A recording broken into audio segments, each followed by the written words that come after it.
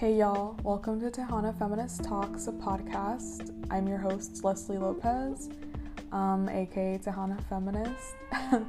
That feels kind of weird to say out loud, but that's like my self-proclaimed brand, so it be like that. No, but in all seriousness, I really do want to welcome you to the space. Thank you for listening.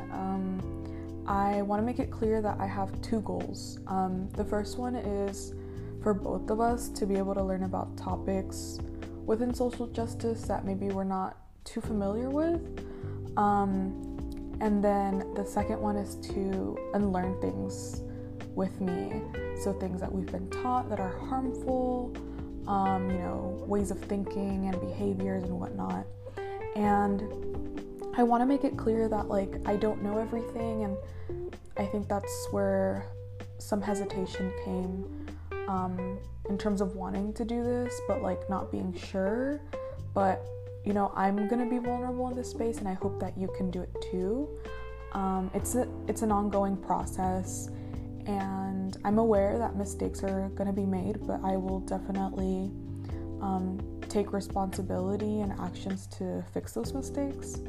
And so I hope that you are willing to go on this quote-unquote journey with me as we learn and unlearn. And in the end, I think it will be very helpful just in terms of being more knowledgeable.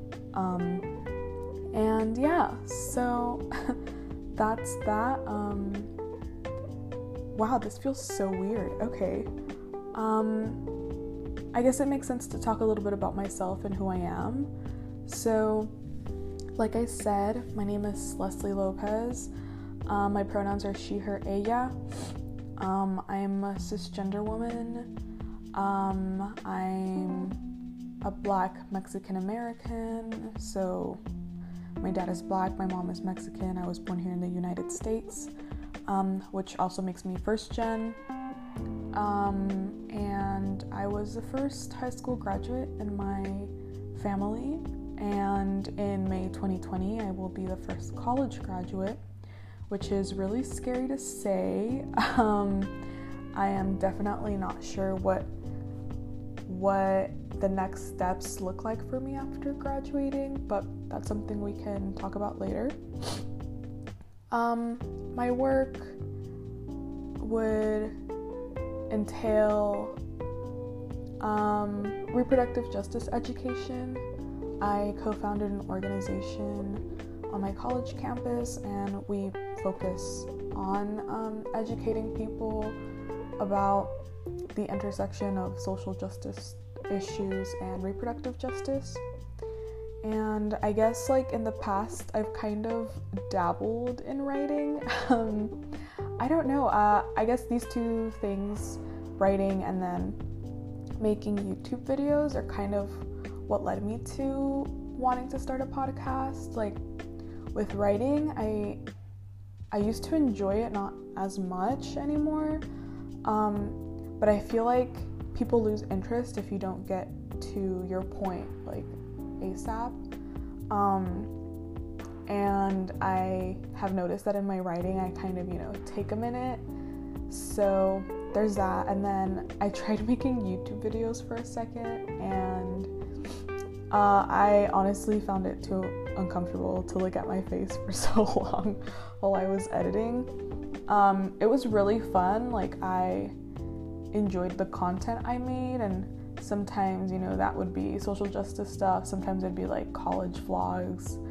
And other times it would be making, food and whatnot. So yeah, but I feel like having a podcast kind of combines both of the things I like from each of those. So I feel like having a podcast combines the things I liked from each of those. So with writing, it's having the ability to say what you mean, different things. You finish a piece, you can move on to the next one. They don't have to be related, but they can. And with YouTube videos, I feel like it's a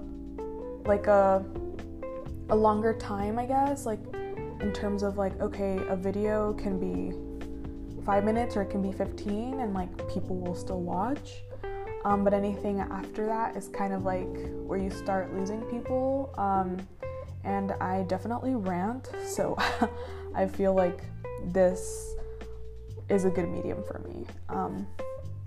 So yeah, just a few things about myself, and if you're here and you don't know me, then maybe those may be surprising, maybe not. Yeah, so I guess we can talk more about like, or I can talk more because you're listening, about what kind of drew me to start this podcast, specifically the theme. So, like I mentioned, I'm a first generation American high school graduate, college student, and so I've had a lot of conversations with friends during my 3 years here, at like my university, of like realizations, I guess. So like these conversations made me realize so many things. The first one being that academia kind of sucks you in. I remember like my first year of college, and it's like very like something I don't want to admit, but I definitely had like a really self-righteous like idea of myself, and that was like really hard, but I think it came from like me thinking, oh, I now know stuff, so I know everything. I know more than people in my community who didn't go to college, and that was like not something that I was conscious I was doing, I guess, but when I like found out or like came to terms with the fact that this was like an idea I had, I immediately was like, okay, no. So yeah, having these conversations with my friends, because they also felt the same way, especially first gen, and being like, what can we do to ensure that that doesn't happen? And part of it is like making information accessible to other people and understanding that like theory is not like an end-all be-all, which I guess leads to my next point of these conversations made us realize that theory tends to be valued over praxis or personal experiences, and for me, like one of the, I guess, turning points in my life, one of the turning points for me in like my life or my feminism was reading this bridge called My Back, it's an anthology, but it's edited by Cherríe Moraga and Gloria Anzaldúa, and there's a section that talks about theory in the flesh, which is basically like valuing personal experiences, because those are people's lives and you can't argue with what someone has dealt with or hasn't dealt with, and that kind of made me more aware of like, okay, in the past this is what I have believed and this is why it's not okay. And it also made me feel very heard and like seen, and like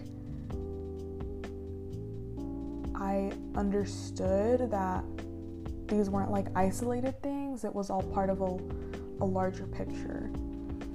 But like with that being said, there is gatekeeping, and similar to like, I guess, academia sucking you in, I do see within specifically like,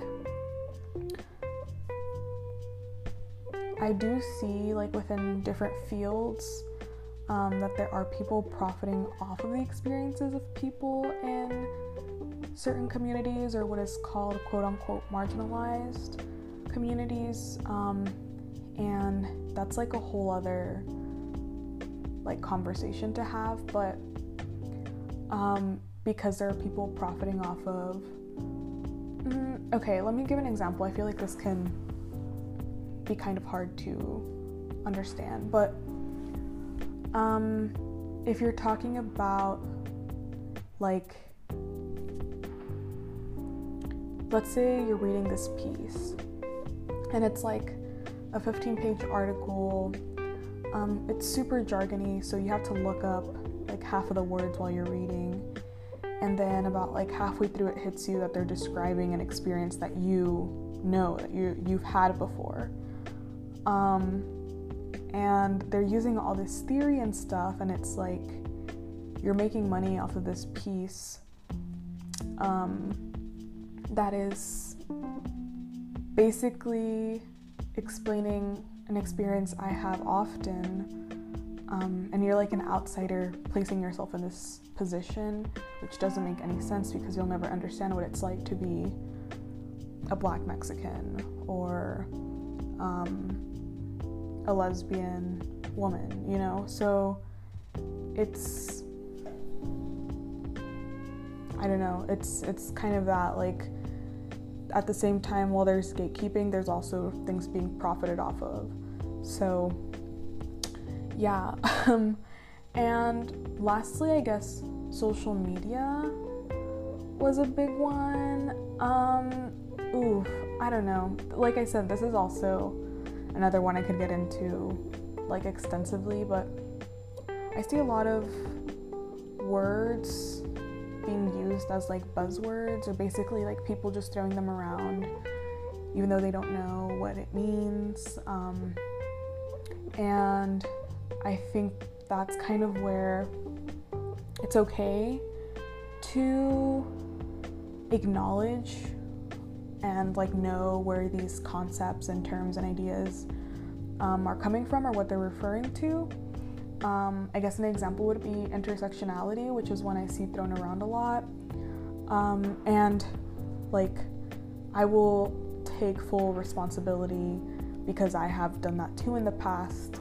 And it wasn't until I read like Kimberly Crenshaw's piece, Mapping the Margins, that I realized, oh, I have definitely not been using this word correctly.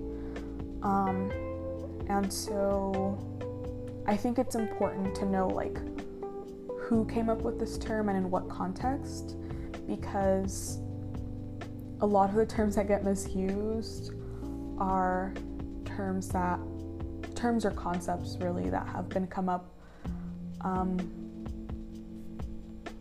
A lot of the terms that get misused are those that have been formulated by like women or people of color, especially Black women, which is relevant in this case in terms of like reproductive justice and reproductive rights being used interchangeably. And in the first official episode, I'll talk more about that. So yeah, social media is good. I love social media. I think it's great. But also knowing that you can basically say anything on there, you know? And so it's important, I feel like, if you come across a term or concept or something that you aren't familiar with, to familiarize yourself with it. For many of us, if social media is accessible, then Google probably is too. And when in doubt, like, ask. So yeah, those 4 things definitely kind of pushed me more and more to starting this. And I guess it also makes sense to ask, like, why now? To which I say, why not? I've listened to some really good podcasts and I've listened to some really boring ones, and I'm like, in both of those cases, I'm like, I applaud you for putting your stuff out there, because if you're continuing to make these, then it's obvious that at least one person is listening to them and like is here for them, and so why not, you know? I love to talk. Writing, like I mentioned before, can be difficult for me, but speaking feels easier.